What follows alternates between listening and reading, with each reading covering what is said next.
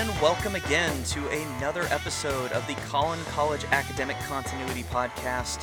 I'm your host, Mark Garcia, and I'm joined this week by Casey Moon. Casey Moon is the Assistant Graphic Designer in the Department of Strategic Initiatives, and she's here to talk to us today about asset development, creation, curation, as well as implementation. Casey, thank you so much for joining me today. You're welcome, Mark. How are you doing? Oh, I'm doing well. Hey, before we get going on the topic, which I think is an incredibly fascinating one, I wanted to give you an opportunity to give our listeners a little bit of, I guess, kind of a mini biography. So I'm going to go ahead and start just a little bit with how you and I started working together, and then I'm going to let you take the reins and talk a bit more about your education and your expertise. So Casey came to Collin College several years ago. She was originally working for both myself and Raul Martinez as an administrative assistant, and then when the Department of Strategic Initiatives started to build up more of an actual department with staff, you transitioned into the role of assistant graphic designer. But before you even did that, you were instrumental in assisting me in developing some of the iconography and the illustrations that we wound up using in the Collin College student mobile application. So you've really been a critical asset in my organization for many years. But why don't you give our listeners a bit more on your biography, your backstory, where you went for your education, and then maybe what you've done to get to the point where you are in asset development and graphic design. Thanks for the intro, Mark. Really, my education just goes back to right after high school. Graduated 2004, and then I attended SAIC art school in Chicago until about I graduated 2009, and from there it was miscellaneous jobs here and there, all the while trying to polish my vector resume as opposed to my fine arts resume. And luckily, you guys eventually picked me up. Any design or art endeavors that you were able to take part in while you were kind of waiting for your big shot to join us here at Collin? No, just small miscellaneous jobs, and those are usually free because they're usually friends and family. Even though that you shouldn't do that. You shouldn't do that. Yeah, no, I know how that goes. I know all too well. Um, well, I guess real quick, maybe before we get too far into the discussion, anything you'd like to mention has been like one of the biggest things you've noticed is different between maybe the fine arts pieces that you originally kind of were studying versus what you've kind of undertaken with us in terms of graphic design? Any big things that you've noticed have been different, or maybe some similarities? It's mostly digital. I'll give it that. So that's the biggest difference. It's really just the applications. The tools are different. You're still using a lot of those same basic resources, just in a different medium, in a different way. Awesome. Awesome. That's great to know. So I brought you on the cast today because I wanted to really kind of highlight at least a topic that I think it might seem like it is a pocket that only a select few would maybe either engage with or want to learn about, but I really think that it transitions and essentially can be applied to a variety of different subsets as well as principles that we would apply on a day-to-day basis. And that is ultimately both asset creation and the principles that adhere to it, and then the actual export and implementation of those assets. And the reason why I wanted to bring Casey on the podcast today to talk to us was I really do think that from a professional perspective, when we as educators or staff members are developing content for courses or our website or print materials, that there is an art to the design that goes with that. And so Casey, I thought you would just be an excellent addition to the podcast to talk a bit about both the principles that apply to that, things you've learned in working with us here at Collin College, and ultimately, what your perspective is on this. So, let's talk a bit about asset creation and some of the principles that you learned when you were going through both your education as well as your professional endeavors. Well, I guess firstly I'll just go through by or start off by going through a few design laws. The Sure. first thing I'm going to talk about is cognitive overhead, and this is, I guess, a fairly new term, and it's essentially how many logical connections or jumps in your brain has to make in order to understand or contextualize the thing you're looking at. Essentially, the more unnecessary information you have, the harder it is to contextualize and break that down into simpler pieces.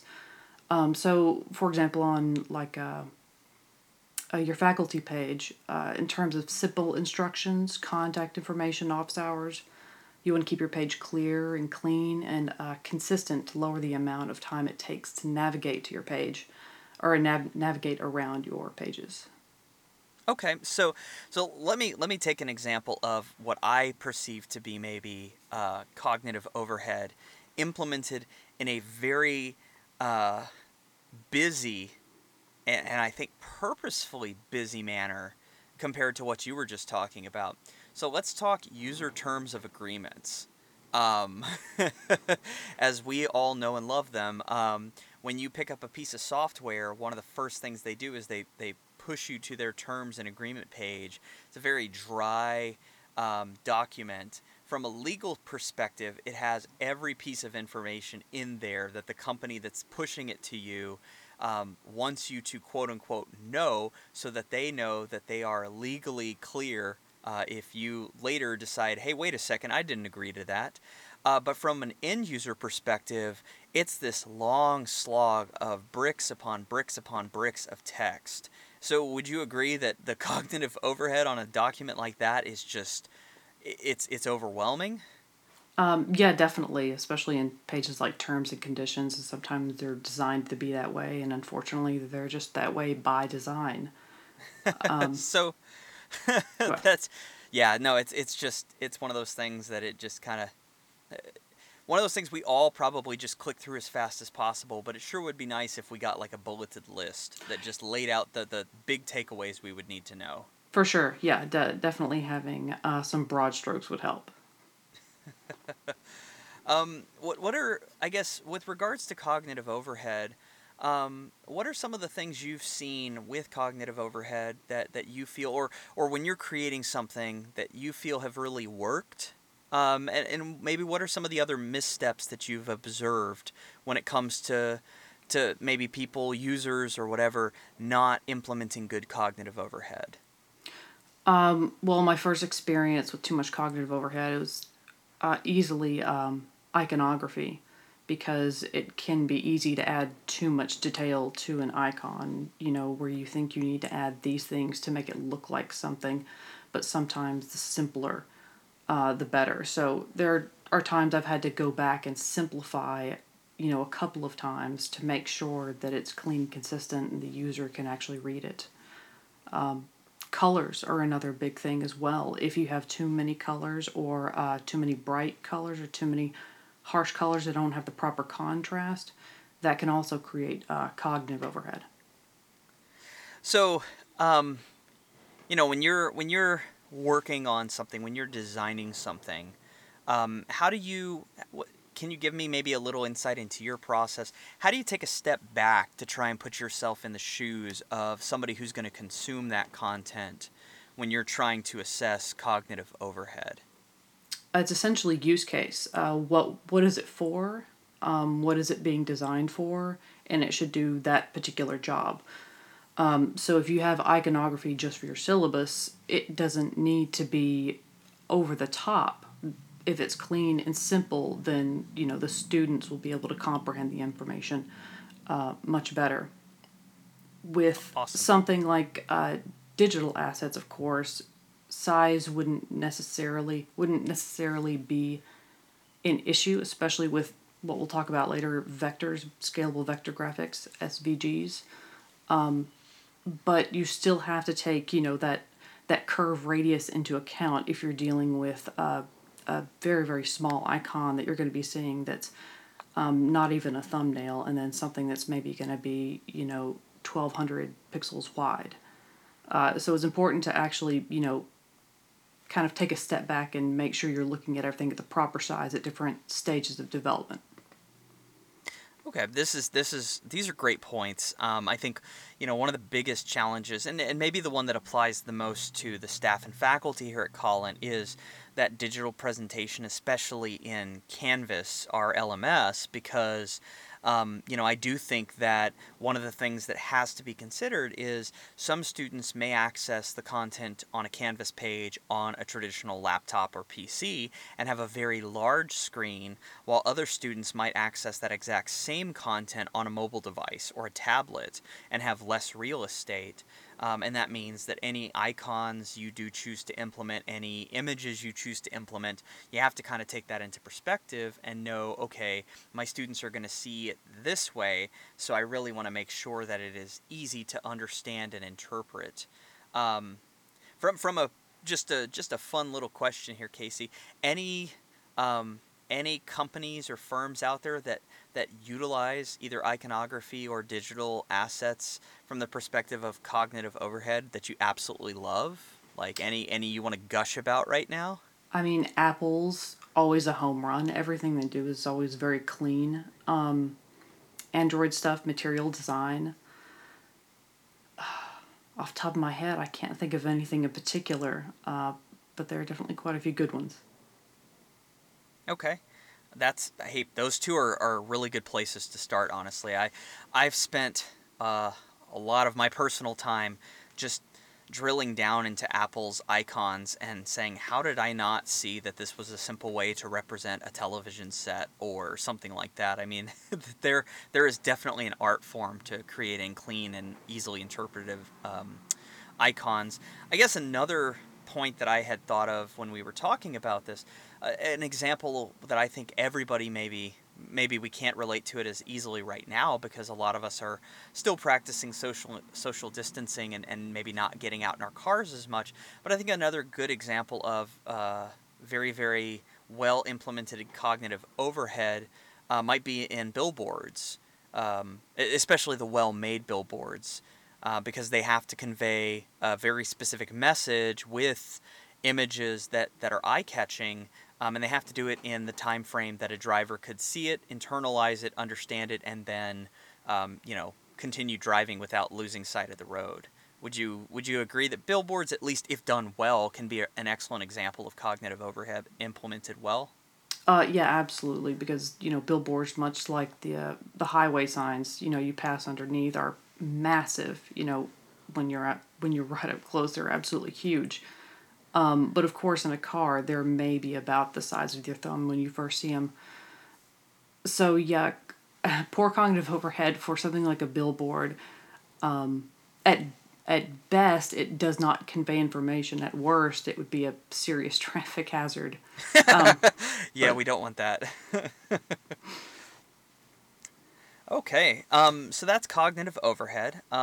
Let's move on to. I know you've got a lot of these principles. I don't want to keep belaboring them. So, what's the next principle or law that we're going to discuss?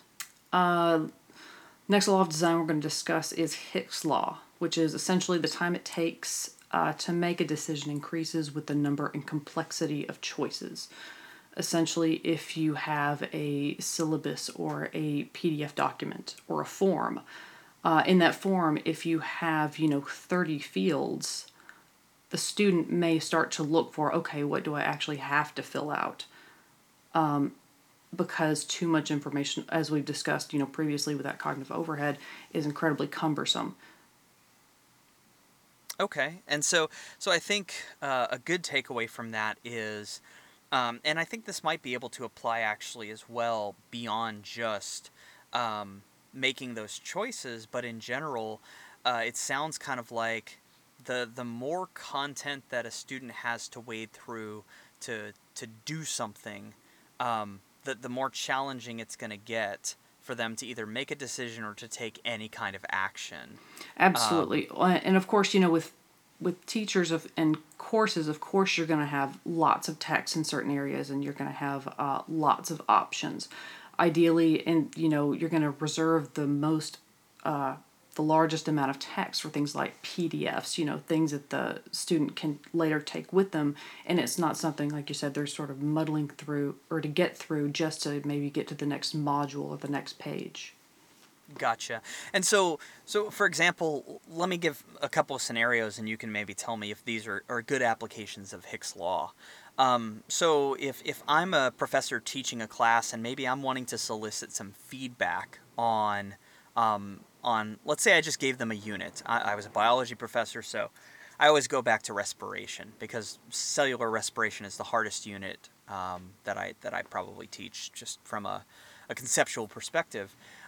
So let's say that I've got several lectures and I've got several assignments, several activities, and then a quiz, and then maybe some additional links and assets tied to the respiration unit.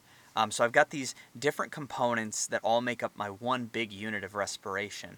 If I'm wanting to solicit really granular feedback from my students on each of those different components to see how well each one resonated with them in that unit, from what I'm interpreting here with Hick's law, you would recommend that maybe I give, instead of giving a singular survey at the very end of the unit that asks the student very specific questions, I either give a more generalized survey at the end that just says, how do you think this unit went? And then maybe just a couple of selections following that. Or if I am going to go and want to get super granular, that maybe I just follow each individual component with a feedback assessment that can be just a short, simple survey that will allow the students to provide some general feedback there as well. Is that kind of in line with Hick's law? Absolutely, yeah. There's definitely a marketing aspect to it because with simpler information comes convenience, and as we all know, people are willing to pay for convenience because it's what we want. It's the shortest point from A to B.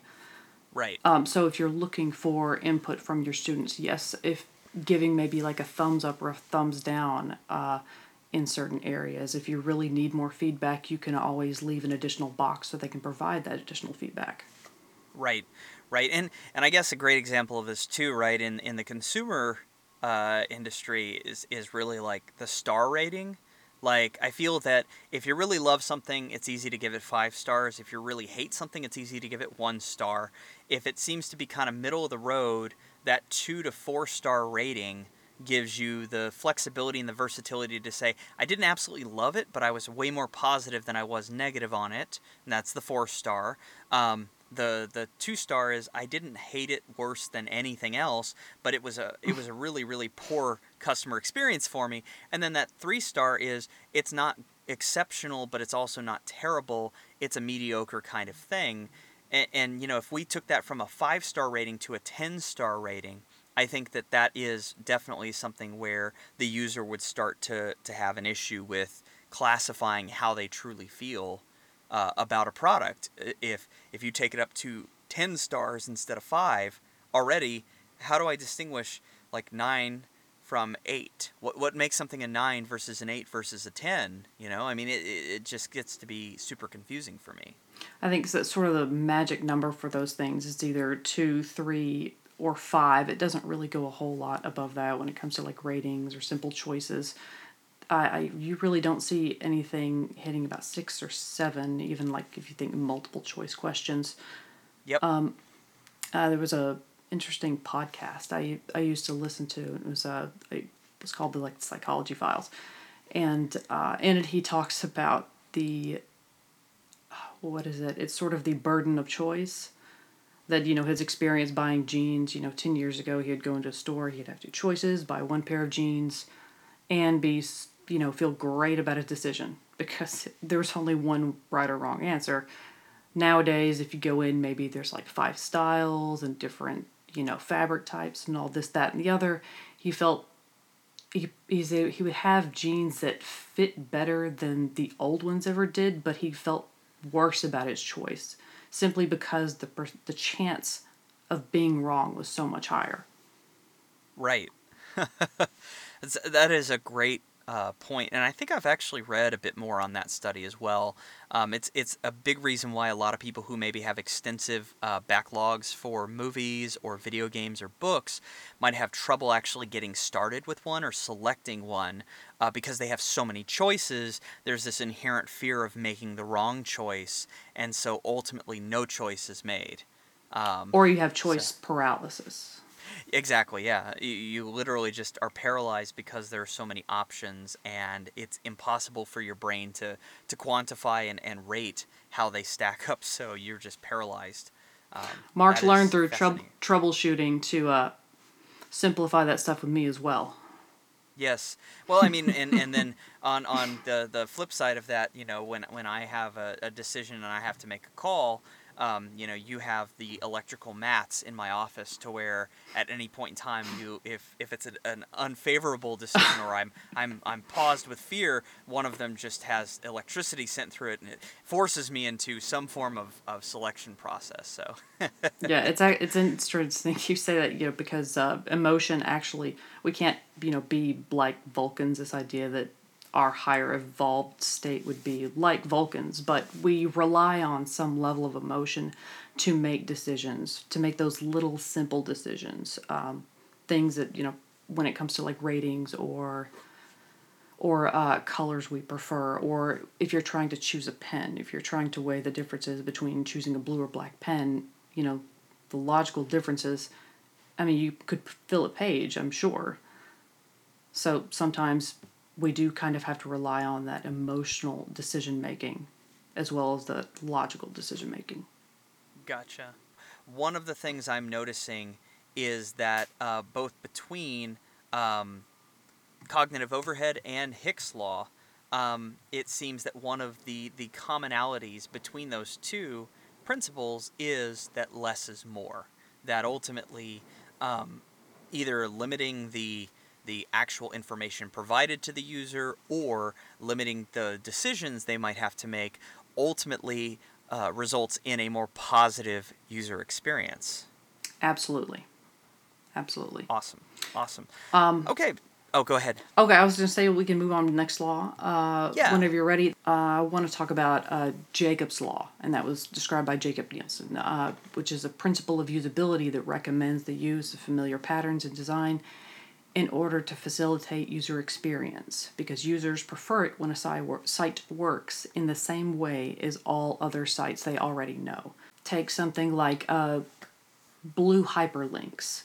That's extremely common. It's kind of an extreme example, but it's extremely common. All your links on your site were to be like red or green. That's also going to add to that cognitive overhead that we talked about once before. Right, and this is something too that goes just beyond even graphic design, and we're seeing it play a larger role now in accessibility, and that is beyond even the actual shape and appearance of something. One of the common things on the code side of things with websites nowadays is to include a role, so that if there are screen readers, that a user who is using one of those screen readers can have it read that role to them so that they can also understand that particular element and also know its function, and in their mind, the interpretation of how it should behave. So familiar patterns in design, like great example, again, going back to what you said before with Google or Apple, on their website and also in their mobile operating systems, you see these common buttons that do very specific things, and you can consistently rely on those buttons to do something in particular. Um, one of the great examples in Google's material design is the plus button, where when you're wanting to create something new, there's always this circle encapsulating a plus icon that ultimately, from a user perspective, communicates to the user if you're wanting to create something new, this is going to allow you to do that. Yes, and this doesn't necessarily entail, if most websites use these particular colors for their brands or those particular fonts, anything that revolves around their brand identity is something different entirely. What I'm talking about more are is more of a global standard for things like colors and shapes. Just like Mark was saying with Google, with all of their applications, when you see the same symbol, it's going to be the same throughout all their applications, and the same goes for Apple devices. Every Apple will look the same as every icon on every iOS device. Right. So that sort of similarity cuts down again on that cognitive overhead that users have to get through to understand how either your site works or how other sites work or how just their interface works.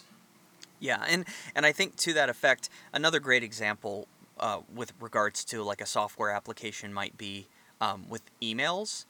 Constantly for the send button, you're going to either see, I feel, one of two things. You're going to either see um, an arrow signifying that you are about to send the email and in what manner you're going to send that email, or you're going to see some form of paper represented as either an envelope showing you that you're sending the email as a letter, which kind of mimics the more traditional form of dropping a letter in the mailbox to send it, or a common one that seems to be used frequently across the board nowadays is a paper airplane. Like you're actually folding up a message into a paper airplane and you're tossing it through the air to better represent email being this digital means of delivering mail. That's very true, and it's also important to pay attention to regular iconography from major websites like Google or Instagram or Twitter or Facebook that you happen to use on your site or for links to your particular media. You should try and use the most up-to-date icons. There are cases when you might catch an old icon and it might not be that out of place, but that paired with many out-of-date things either on the print material or for the digital material can make it look even more dated, and those variables can kind of stack against one another. That's a great point, and it's something I want to bring to light here, because if you were to, just a general example, let's take the original YouTube icon from the very first iPhone. It was a tube television set with knobs. Um, and so if you take that and put it on your site to represent YouTube, users are going to have no idea what that is supposed to represent, right? Because it just does not, that is an out-of-date deprecated icon. Whereas if you pull in the new YouTube icon, which is just a white background with not even technically a rectangle, it's almost this, I guess it's a slightly bloated kind of rectangular shape that has a play button in the center of it. That is the recognized iconography for YouTube now. And the same happened with Instagram when they switched from the traditional Polaroid style camera to what is now their icon, which is literally just an icon that's intended to represent that. It's kind of this rounded square shape with circles in it that represents a camera. So very, very valid point there in ensuring that you have the most up-to-date assets. So Casey, what could happen? Let's say that I was building a page in Canvas, and I wanted to add in a button that would take a student to a module, but I used the wrong iconography. Like let's say that I take them to a module page that is just a page with text, but I accidentally put in an icon like a music note or just a play button. Because for me, I'm saying, okay, they're engaging in this, and this page talks about music. So I want to include that, but then when the student gets to the page, it's just text on a page with an image. There's no audio and there's no video. What kind of scenario is that creating for my end user, for my student, when I do something like that and I don't adhere to Jacob's law? At worst, it makes things very off. Or at best, it makes things very off, and at worst, it causes a great deal of miscommunication. Student is not in a classroom; they can't ask, exactly where they're supposed to get something right there in the moment. So they need to be able to rely on information that the faculty put out on their page to help guide the students through the process as easily as possible. And that doesn't mean you need to obsess over iconography. Most of the time you can get the most up-to-date iconography you're looking for off of the actual sites. Apple gives complete access to a variety of their icons. So does Google. So does Microsoft. And if you can't find what you're looking for, even on their site, it's excuse me, it's definitely available on the web. Yeah, yeah, and I mean, again, I don't know that this is going to apply largely, but it's just something to keep in mind. And so then also, like, with regards to representation, because you brought up the hyperlinks, and I think that sometimes there are, on a web page, there are hyperlinks and there are buttons. So if I'm building out a Canvas page and I want to integrate like a hyperlink versus a button, because they, to a degree, have similar functions to a very minimal degree, right? They're asking the user to click on them. That's the end goal or objective of each of those elements. A hyperlink is going to take a user to a website, whereas a button is going to perform a specific action within the context of the current website or the current page of that website. So, again, from a representation perspective, if you're creating what looks like a button and the user believes it's going to drive a specific type of action, and then it takes them to a different page, either within your site or on an external site, that there's this cognitive dissonance that occurs because of that, at least in the end user's mind. Is that kind of the principle of Jacob's Law? Yeah, Just ensuring. Yeah, I mean, that. yeah, kind of the way you put it just now. It's almost like they, out of the 3 cups, they pick up one of the cups and they see that, oh, the ball's not under there, so they were not going to touch the red cup again. Because they're not necessarily finding what they're looking for, and we're used to seeing consistency everywhere we go. I mean, just even in homes, the way brick is laid, it's not, this weird amalgamation of things. Nature has patterns and so on and so forth.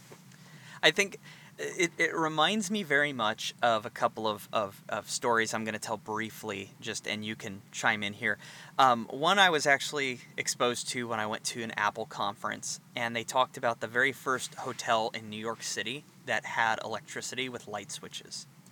And one of the side effects of that was when they came up to clean the rooms after people stayed, all of the light switches were charred. They had these burn marks on them. And what they found was that all of the people who were coming to stay had never stayed in a place with electricity. And they were breaking out their matches or their lighters to turn on the lights and holding them up to the switch panel in an attempt to turn on the lights. And so it was like this foreign concept. And I think a great example of this, too, was with the original iPhone and a lot of the original smartphone operating systems. They utilized a design principle, and you might be able to correct my pronunciation, but I believe it was pronounced skeuomorphism. Is that correct? I'm not sure if it's skeuomorphism or skeuomorphism, but Okay. skeuomorphism essentially is those old icons where they made them shiny and look glossy and super 3-dimensional. But there was really just too much to them at the time. So once we moved on from that design trend, it seemed very dated. So every time we sort of take a step, it seems to be a step in the right direction towards a general globalization regarding design, which ideally is, I think, a good thing. Well, and if I'm not mistaken, the reason why they adopted skeuomorphism, however it's pronounced, in like the original iPhone was because it was a big transition from the physical world to this mobile enhanced world with a smartphone. And so the icons needed to reflect that to give users context of how everything would behave within that particular application. So like, for example, with Game Center, this was, I think, the tipping point of skeuomorphism when we started to shift to what was called flat design, was that they had an actual felt table in the app. The bookcase where Oh, the that's books right, would they be did. stored. Yeah, the Yeah, they bookcase where the did. books would be stored had wood paneling. I mean, everything was built to look digitally like it did in the real world, and at least the arguments for why that was at the time were because the software engineers wanted users to have the familiarity of the physical world that they occupied and feel more empowered to touch things digitally and interact with them. And once we got over that point where users had built a familiarity in smartphone user interfaces, then we basically what happened was we went to the opposite route, which was we just completely removed everything. And then we started seeing these trends where gradients and colors and shadow were used. And now it feels like in today's modern day and age, I believe it's called neomorphism or neumorphism is the hot trend, which is almost an amalgamation of both flat or very minimalistic design and aspects of that skeuomorphism. Yeah, But it's really I don't, it's yeah, yeah, it's really interesting to go from like Italian Renaissance to like okay, now we're going through periods of skeuomorphism, and then there's flat, and then there's almost this flat impressionism, and then this sort of flat impressionism that's minimalistic, and then you lean more towards skeuomorphism. So yeah, it's definitely taken different forms, but as we learn to interact with technology a little bit better, it feels much more natural to have, maybe just a super flat material type design because, what you're looking at is emulating a desktop as in, paper. right, So the right. cleaner And things are, the easier it is to differentiate without going so far out of the color boundaries that it doesn't look unnatural to the eye. If that makes any yeah, sense. absolutely. No, it totally does. Um, So, moving on from Jacob's Law, which is interesting, and I think we could probably have an entire podcast just dedicated to Jacob's Law and geek out over design firms and companies that implement it well. There's this next law that you had in your notes that you sent to me called the if you could tell me if I'm pronouncing it wrong, called the law of Prognance. I think that's correct. And that's essentially that people will perceive complex information in the simplest forms possible. To break that down into the simplest form possible, we see groups of things. When we're looking into a room, we're not snapping a photograph in our heads of everything that's in the room. Our eyes break things up into groups. How many pieces of furniture, how many, groups of things on the desk. So whenever people are trying to contextualize and try to navigate their way through a web page, the simplest answer is usually the best answer. Right. Or let's say that you're making a one sheet or a flyer that I'm going to hand out to people to convey information about something that we're working on as a project. I'm probably going to be better suited to categorize my main talking points, my elevator pitch, into a subset of categories, maybe 3 to 5 at most, and then have minimalistic bullet points for each of those so that the user can look and see, okay, how does this meet my needs? And then if they want to drill down into one of those specific topics, they can see some very 35,000 foot scope view of what that could do for them. Yeah, absolutely. I mean, because there was just like in the old days, I'm sure you remember, MySpace Mm-hmm. would be like the worst form of the law of prognance because there's information was everywhere and everything had bright colors and it was just too much and then you'd have a seizure and or like the old Yahoo page, where it just was kind of having a yard sale for links. Right. Yeah, Right. so breaking down your information into not only structural components that make sense, but design elements that also make sense. Right. And that actually kind of leads into the next law, which is the law of similarity. People perceive elements together based on type and color. Simply enough, stop signs. If not all stop signs were red and some were purple, there would probably be some problems. Yep. If you have students on your web page and everything you notate as a cited source is, bulleted in green, and then suddenly those cited sources are bulleted in red elsewhere, that's going to create a disconnect of communication in the user's mind, thinking, this is different. How is it different? I can't figure out why it's different. So part of their brain almost leans on that piece of design that doesn't quite fit in and occupies, a mental capacity. Huh. Yeah, and that's an excellent point. Like, I know one of the things I consistently do is, I'll look on a page for maybe a product I'm searching for, and if the website shifts the button color to signify if the product is or isn't in stock, I can consume the information on that page very quickly and very easily. I can just kind of take a mental inventory of what products are currently in stock and what products are not currently in stock. And so, again, kind of going with my behavior pattern, it makes it very, very simple and easy to kind of navigate through that information. A lot of companies will differentiate warm and cool colors to indicate, maybe two different sections of the website, two different or two polar differences. For example, out of stock might mean red, or add to cart might be green. So everything that's positive that is associated with working properly is blue or green. And anything that's associated with being out of stock or not working properly, or let's say you're an English teacher and you're wanting to give multiple examples of bad grammar. Maybe you would put, those as red bullet points, because those two things go together. Just by having a color association, there's going to be better retention.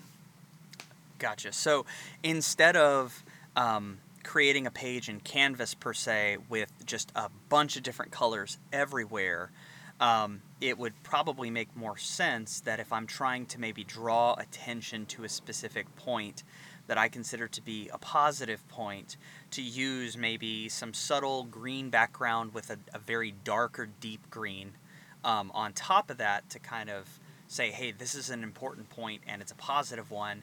Whereas if something is, maybe I'm trying to give an example of something that is negative or not a principle that I want students to follow, they can see a slightly red, like a very, very faint red background with red text or something like that, to both compartmentalize those pieces of content and then also, at a glance, allow the student to interpret positive and negative. Absolutely. Amazon does something interesting with this because they use warm color. A lot of brands, usually, especially if they're selling, is it's retail, most will lean towards green or blue, especially if it's a financial institution.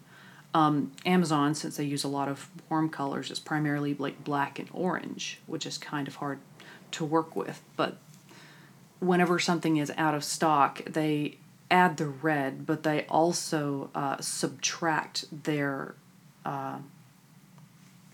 trademark orange from what would normally be either the buy it now or add to cart button. So it's not that you just immediately notice the red, but it's also that something is off, something is missing. Right, so it's almost like we're conditioned to expect and anticipate a particular component and color to be in the user interface, and then when it's not there, that can do as much for us as the addition of that color that's intended to highlight that something is different, is what you're saying. Yeah, if you went into a department store and you walk through and then just, one of the aisles was completely blocked off, you would notice that. That would really, really stick out. It's a big store. Really good point. The aisle might not be big, but it's going to make a difference. Yeah, that's a really good point. I hadn't even thought about the lack of the button and that color, serving that same kind of purpose. But it's a very, very valid point. All right, so I'm gonna go ahead and ask too. We have a final talking point here before we're gonna shift gears and move into what we do with the assets after we've created them. So let's talk serial position effect. Serial position effect essentially means we best remember the first and last items in a series. Okay, so So in that, essentially, in this regard, I'm sure you can recall the first thing we talked about. yes, exactly. So the first thing we talked about, aside from the intro, which is the obvious, the obvious answer, but beyond the intro, the first thing, of course, we talked about was the cognitive overhead piece. Yes, and then of course, we're definitely going to remember this one because it is sort of the last in this particular series. But I mean, running through any kind of particular list or a set of numbers, the first and last do stand out the most because it's sort of the difference between 0 and 1. That's huge. And then the difference between 1 and 2, that's also huge. Difference between 2 and 3, not as big, still kind of big, but then you continue on in that order, and then it starts to lose some of its cohesion or mental cohesion in a way. Yeah, I think so. I'm gonna go a little off the beaten path here with this, but from the perspective of serial position, and then also like harkening back to some of our earlier principles, because I think that serial position effect is a great talking point with regards to building content in Canvas, right?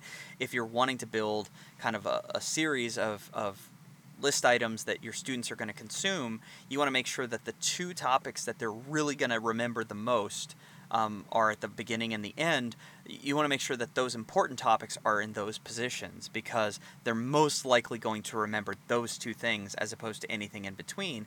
But Temple Grandin, who is a very, very famous individual, she's got a PhD and does a ton of work with animals, and she's also autistic.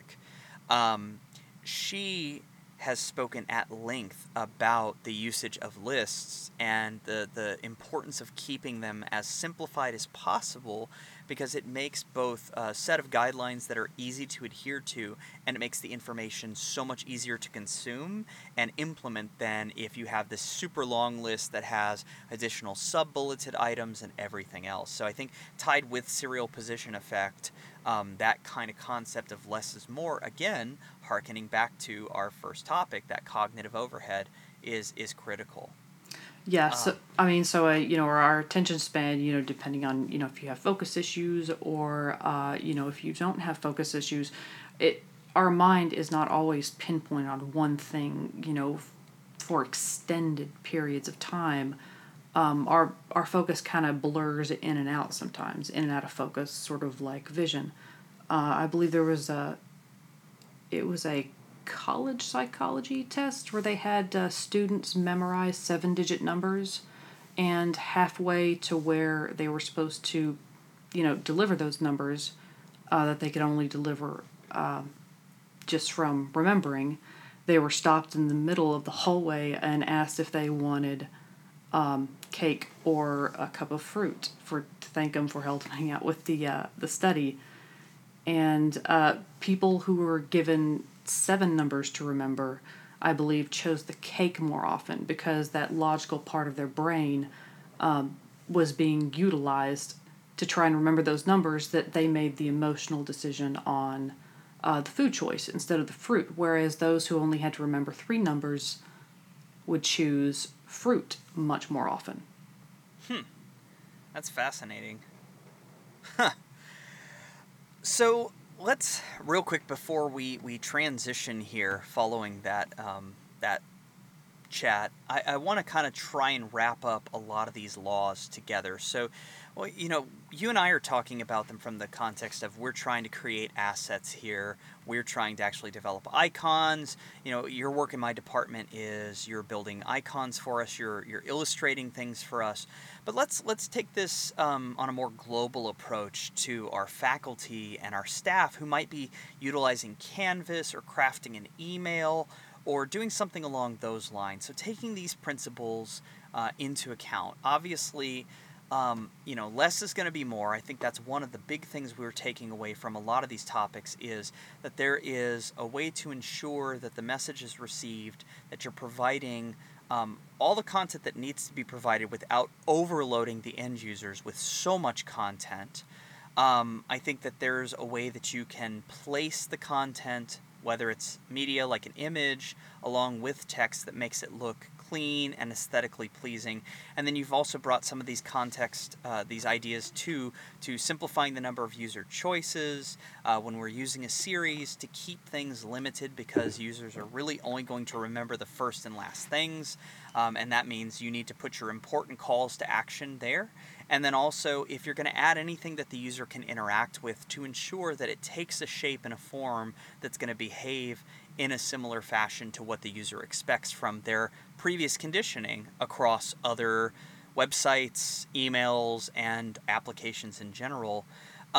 If you were to kind of try and, let's say that some of our users or listeners here maybe don't have a background in graphic design, Casey. So if they have some pages they've built in Canvas where they're wanting to clean them up and they're wanting to make them look more aesthetically pleasing, and maybe they know that something is off or they know that something can be improved, but they're not sure what. Are there any just general tips that kind of align with these laws and principles that you might offer them that would allow them to make some quick touch-ups that could really maybe enhance the look and feel of their pages? First, I guess one good rule to start off with would be use a very readable body font. For your headers, you can go with something a little bit more blocky, but for your body font, you definitely want something that's going to be very legible because you want something easy on the eyes for the students. And then if you want to use more creative fonts in different segments, just based on what the text is, or if you're using it for graphical purposes, then that works as well too. The next tip I would offer is to use a limited color palette. You can use, there's usually a primary, and there are two variations on the primary, a lighter and a darker, an accent color. So you could have a website that, let's say, use Walmart for instance, you have primarily blue with those highlights and sparks of orange, and of course the contrasting white as well. As long as you're not making your text red, blue, anything aside from maybe just either black or a very deep gray is actually much better. Mark, I think you have a favorite hex code for that. I think you have it memorized. I don't even have it memorized. Yes. Which one is it? It's #007AFF. It's this very, very brilliant kind of almost a royal blue, but it's one that I believe Apple has implemented extensively across their mobile operating system. It's a very pleasant blue to me. It's not too dark, it's not too light, and for whatever reason, I just gravitate towards it consistently. See, the Evernote green, the one they used to have, is the one that really would, it just stab your eyes from your television if it happened to be on that screen. Because I think that actually the the color that we're most sensitive to is actually right in between that yellow and green. Yeah, I could see that. That really insane neon color. I feel like I'm getting off track. Yeah, neons you probably don't want to use so much in your site. Yeah, they're very harsh. So harsh colors you don't want to use so much. One good tip to make sure your colors or your grays look like they fit, and one trend I'm really seeing pop up just about everywhere now is if you're going to use a deep dark gray background, like a charcoal background, if your images are primarily blue, you can take that gray and that color wheel and just shift it towards blue ever so slightly. And you won't necessarily see the difference right away, but if you were to hold up a before and after where you had, let's say, pastel blue block letters on a dark charcoal background, and then those same letters on a dark charcoal background with a hint of blue in it, it's almost as if it allows the text to be more at the forefront. because our eyes are Yeah. used to light colors. In the morning, whenever you get that blue shift, most everything has that blue hue to it. You don't have blue, and then, that one weird part of your house that's glitching out of the matrix and coming out, red shift. Right. What about image positioning? If I've got a page where I've got maybe a lot of text and an image that I want to drop in, is it best maybe to put the image at the top, to break up the text with the image in the middle, or to put the image at the bottom?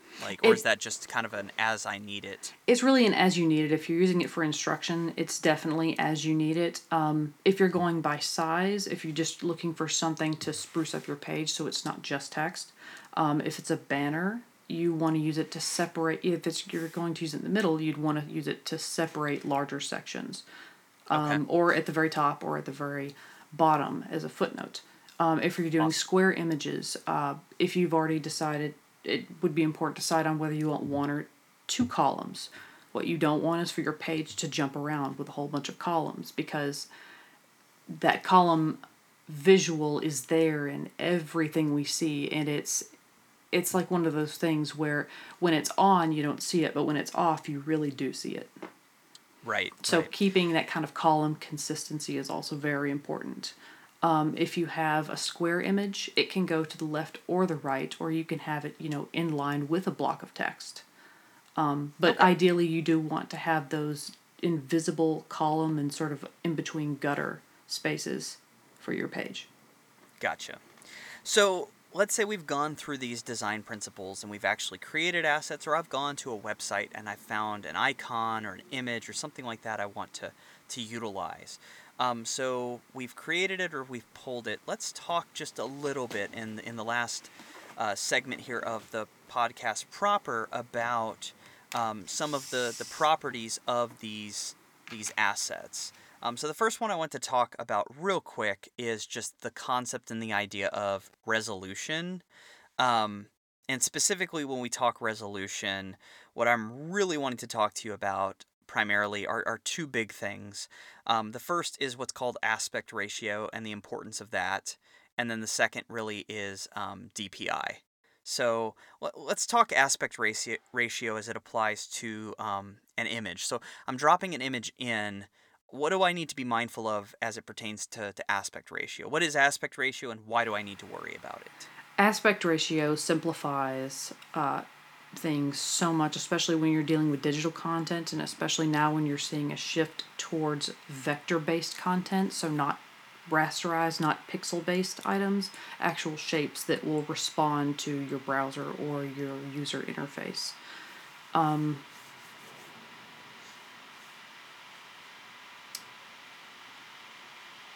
My apologies. We're okay. Yeah, that's okay. So aspect ratios. Imagine a 2x4. I mean, a 2x4 is going to be just that, 2x4. It's going to be twice as long as it is wide. And the same if it was 1619, which I believe is ultra wide. Oh, and there's 16:9 ratio, which is 16 units wide, 9 units tall, and that's 1920 by 1080. That the 16:9 is simply just about parts and individual units. Like you would say 1 part sugar, 2 parts flour. I don't know Right. what that would make. And I guess maybe from a more layman perspective, when we talk aspect ratio, one of the things we're talking about here, if you're thinking of your device, might just be something as simple as a landscape perspective versus a portrait perspective. So if you go to drop an image into your Canvas page and that image is in landscape perspective, it means that it's going to be longer in terms of its width than it is tall, its height. And portrait is the inverse of that. So if you need to resize that asset and you need to shrink the perspective of it, the biggest mistake I see commonly, and maybe you'll agree with this or maybe you'll disagree, Casey, the biggest mistake I commonly see happen here is a user goes to drop in an asset and they change the width without changing the height to keep the perspective, and you wind up with an image that was maybe a landscape, a picture of maybe like hills and the sunset, and it looks squished and it just looks out of proportion. The answer to Most of that is shift. Yeah. I mean, because if you're in Photoshop or Illustrator or anything, you're resizing an image, and it is moving in horizontally, and you meant to lock the aspect ratio so it retains those proportions. Shift easily, you can toggle that on or off depending on what application you're using. So when we say shift, what we're really saying is we're saying that you hold the shift key when you go to resize an image or an asset in either an Adobe application or even something like, I believe, PowerPoint. It keeps the aspect ratio as you make it larger or smaller instead of giving you that squished, disproportionate look. You can, I mean, for different programs, you can lock the aspect ratio. So if I have an image that's, let's say, 100 by 200, and I resize it, it's not going to get any more out of scale or out of proportion than 1 by 2. Gotcha. It's just that simple. Same with photographs. 8 by 10, 5 by 7, those are all aspect ratios. Okay, awesome.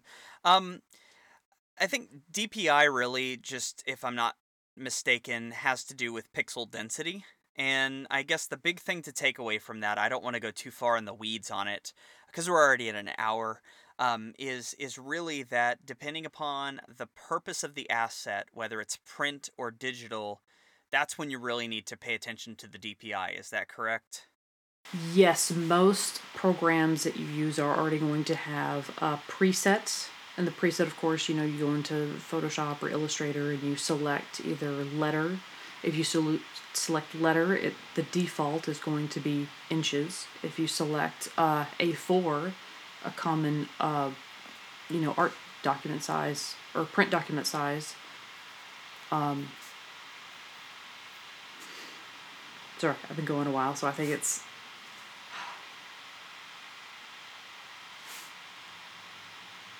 There it was. Okay, so if you go into Illustrator or Photoshop, you can select a preset. Let's say a photo, 8 by 10. Well, the preset for that is going to include inches. It may automatically be in portrait mode instead of landscape. If it's going to be a print item, the default is usually 300 DPI or PPI. They're pretty much, it's dots per inch. And dots are really pixels. They're just really more flexible. DPI really does refer more to print. But really, whenever you're dealing with digital images, you're really only going to be dealing in pixels. Okay. Um, so we've created these assets, and now in the last bit here before we take a break, I wanted to talk just about a handful of the ways in which we can export the assets that we've created. And specifically, I'm going to be talking here about illustrations and icons. So the big ones I want to share with our users, because they're probably the ones they're going to see the most frequently, are SVG, which you've mentioned previously, scalable vector graphics. Or the art Uh, j- formerly known as prints. exactly. JPEGs, You're the only one I gotta PNGs. laugh on that one. Yeah. Yeah. JPEGs, PNGs, and then finally GIFs or GIFs, as some people might know them as. So I want to talk about those four. And the reason why I want to talk about those four is, in case our users didn't know, all four of these file types can actually be implemented into PowerPoint now. So if you're looking to implement assets, you can actually put in a GIF, a JPEG, a PNG, or an SVG. So I don't want to spend too long on each format, but let's go ahead and start with the one that maybe everybody's the most familiar with. Let's start with the JPEG, and talk just briefly a little bit about some of the pros and cons of using JPEGs. Like, why would I want to use a JPEG, Casey, versus one of the other file types? Okay. Well, let's go ahead and just break those up just to a couple of groups. So JPEG is part of like raster formats, which means it relies on colored pixels to make an image.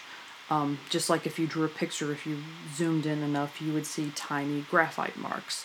Anything that's rasterized, like a JPEG, is going to only give you pixel color information.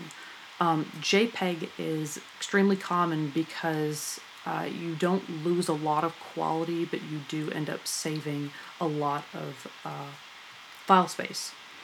whenever you export JPEG, and it is the most common file type for images used online.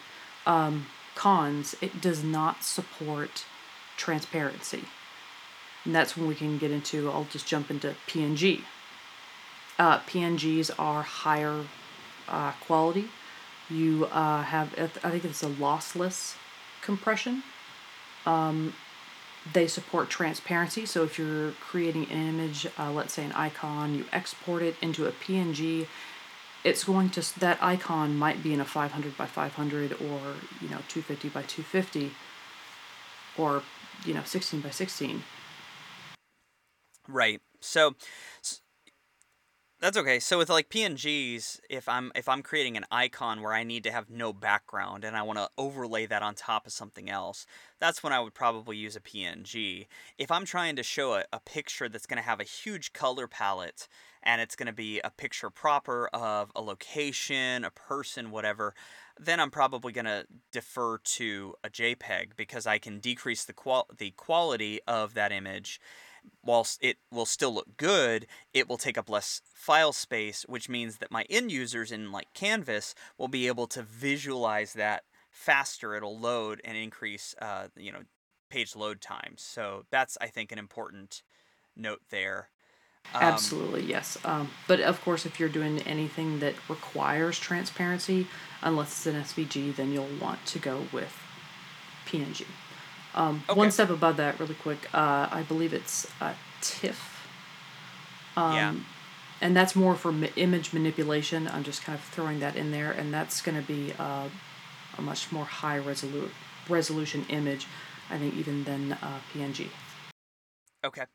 And then we'll talk GIF and then we'll end with SVG, since SVGs I think might be the hardest one to wrap our heads around. So a GIF, of course, like the big advantage there is these are these images where you can essentially have a multitude of layers that exist as frames that can give you essentially an animation that plays either one time or infinitely from the picture format. Any other reason other than just wanting to have those kinds of that kind of information or like that animation for a reason why a user might want to use a GIF over a JPEG or a PNG? Really, if you're going to use the animation side of it, GIFs are helpful. They definitely lose quality because they're very compressed. They're smaller file sizes, and they need to be in order to have that frame by frame animation, especially if it's constantly running on a web page. Avatars is another use case. So if you had Gotcha. a GIF, you might use something like that for your avatar, because some of them are animated. They're small enough that the resolution may not make that much of a difference. Awesome. Okay, so let's go ahead and talk SVGs, and then we'll go ahead and wrap up this portion of the podcast. So SVG stands for Scalable Vector Graphics, and as its name implies, it literally uses vectors, which are mathematics, to render components of an image. So what is like one of the biggest advantages of using an SVG over one of the other file formats that we talked about, Casey? So scalable vector graphic is essentially, it's at its simplest, it's a shape. Let's say like a circle, and it retains that information based on the math of the grid and how the circle is constructed, or if it's a square. It essentially has points on the canvas, and it says connect this point to this point. And then, of course, you can use a fill within those simple images, or you can add what's called a stroke to it, which would be an outline, a border.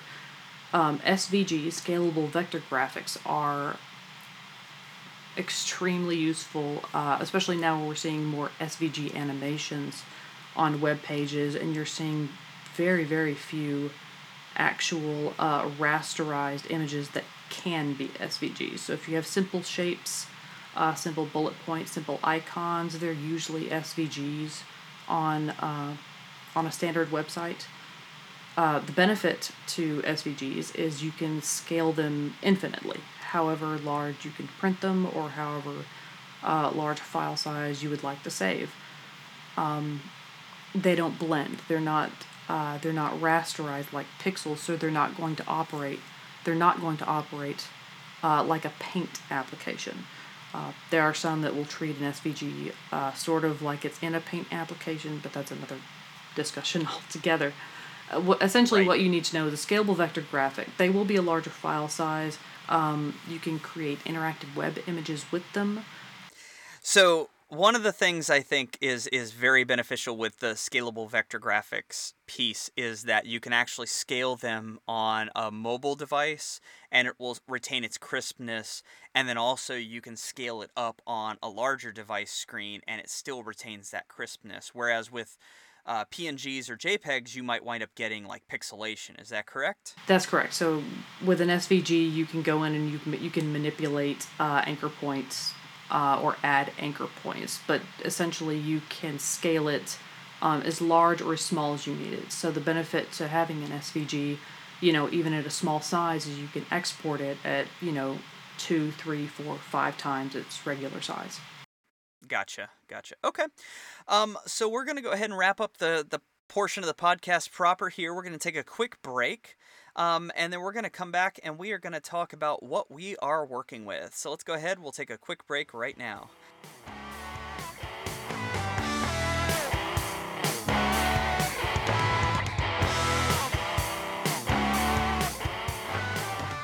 All right, we are back from the break, and it's time for the segment of the podcast we call "Show Me What You're Working With." So, Casey, talking about apps that we are respectively working with. Show me what you're working with right now. What apps are really resonating with you these days?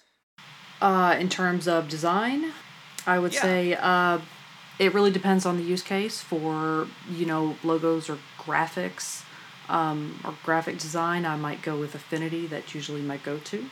UI UX, Sketch is really good for that. Simple drawing applications for the iPad like Procreate are extremely useful. I use that one all the time.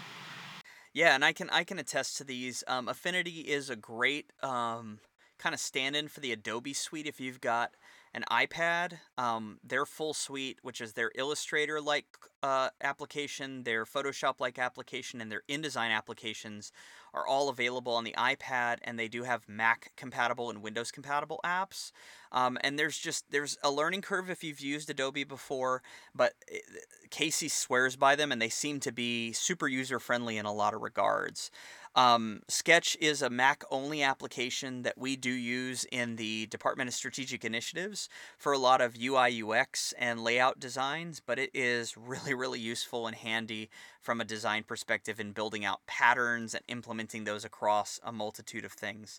And then I know, Casey, like you said, you do a lot of your illustrating and your sketching in Procreate.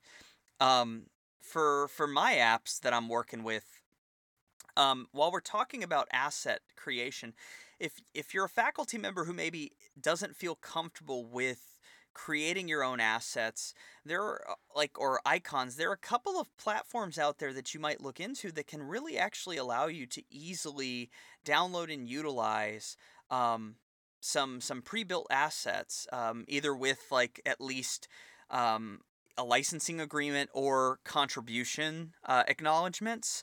One of them that we use in our department is called Font Awesome. It's a font library, a web font library that's based on icons, but every single icon in that library has a scalable vector graphic version that you can download and implement. With a varying level of licensing agreement, and they've got a huge, it's over 7,000 icons now, I think, that you can sort through and download if you need to utilize some. Another app I use on my iPhone occasionally, it is iPhone exclusive, sorry for that, Android users, is called Assembly. And again, it has a bunch of different what they call stickers or icons built in, and you can overlay them and you can use colors. And if you build an icon that you like, you can export it in a PNG format or an SVG format. So it's super useful. So that's what we're working with this week. And that brings us to the end of our podcast this week. This podcast, again, is the Collin College Academic Continuity Podcast. I would like to extend, again, a very special thank you to my guest, Casey Moon. Casey, thank you so much for coming on the podcast this week. Thank you very much for having me, Mark. Yeah, absolutely. I hope you've enjoyed listening to us talk about design principles as well as some of the ways that you can implement these principles to enhance your Canvas page, your PowerPoints, and the tools that we use to do that. But that brings us to the close of this week's episode. Please join me in next week's episode when I'm going to take a trip down memory lane and talk about my time as an instructor at Collin College. Specifically, I'm going to focus on the creative ways I was able to curate content and host review sessions for my students. I'm going to talk a bit more about the ways in which I was able to create videos and then ultimately share those videos so that my students could review and prepare better for classes. And I'll talk about some of the tools, apps, and tips I picked up along the way, both from my mistakes as well as my successes. So that'll be next week's episode. As always, thank you for listening to the Collin College Continuity Podcast, and we hope that you tune in next week. Thanks.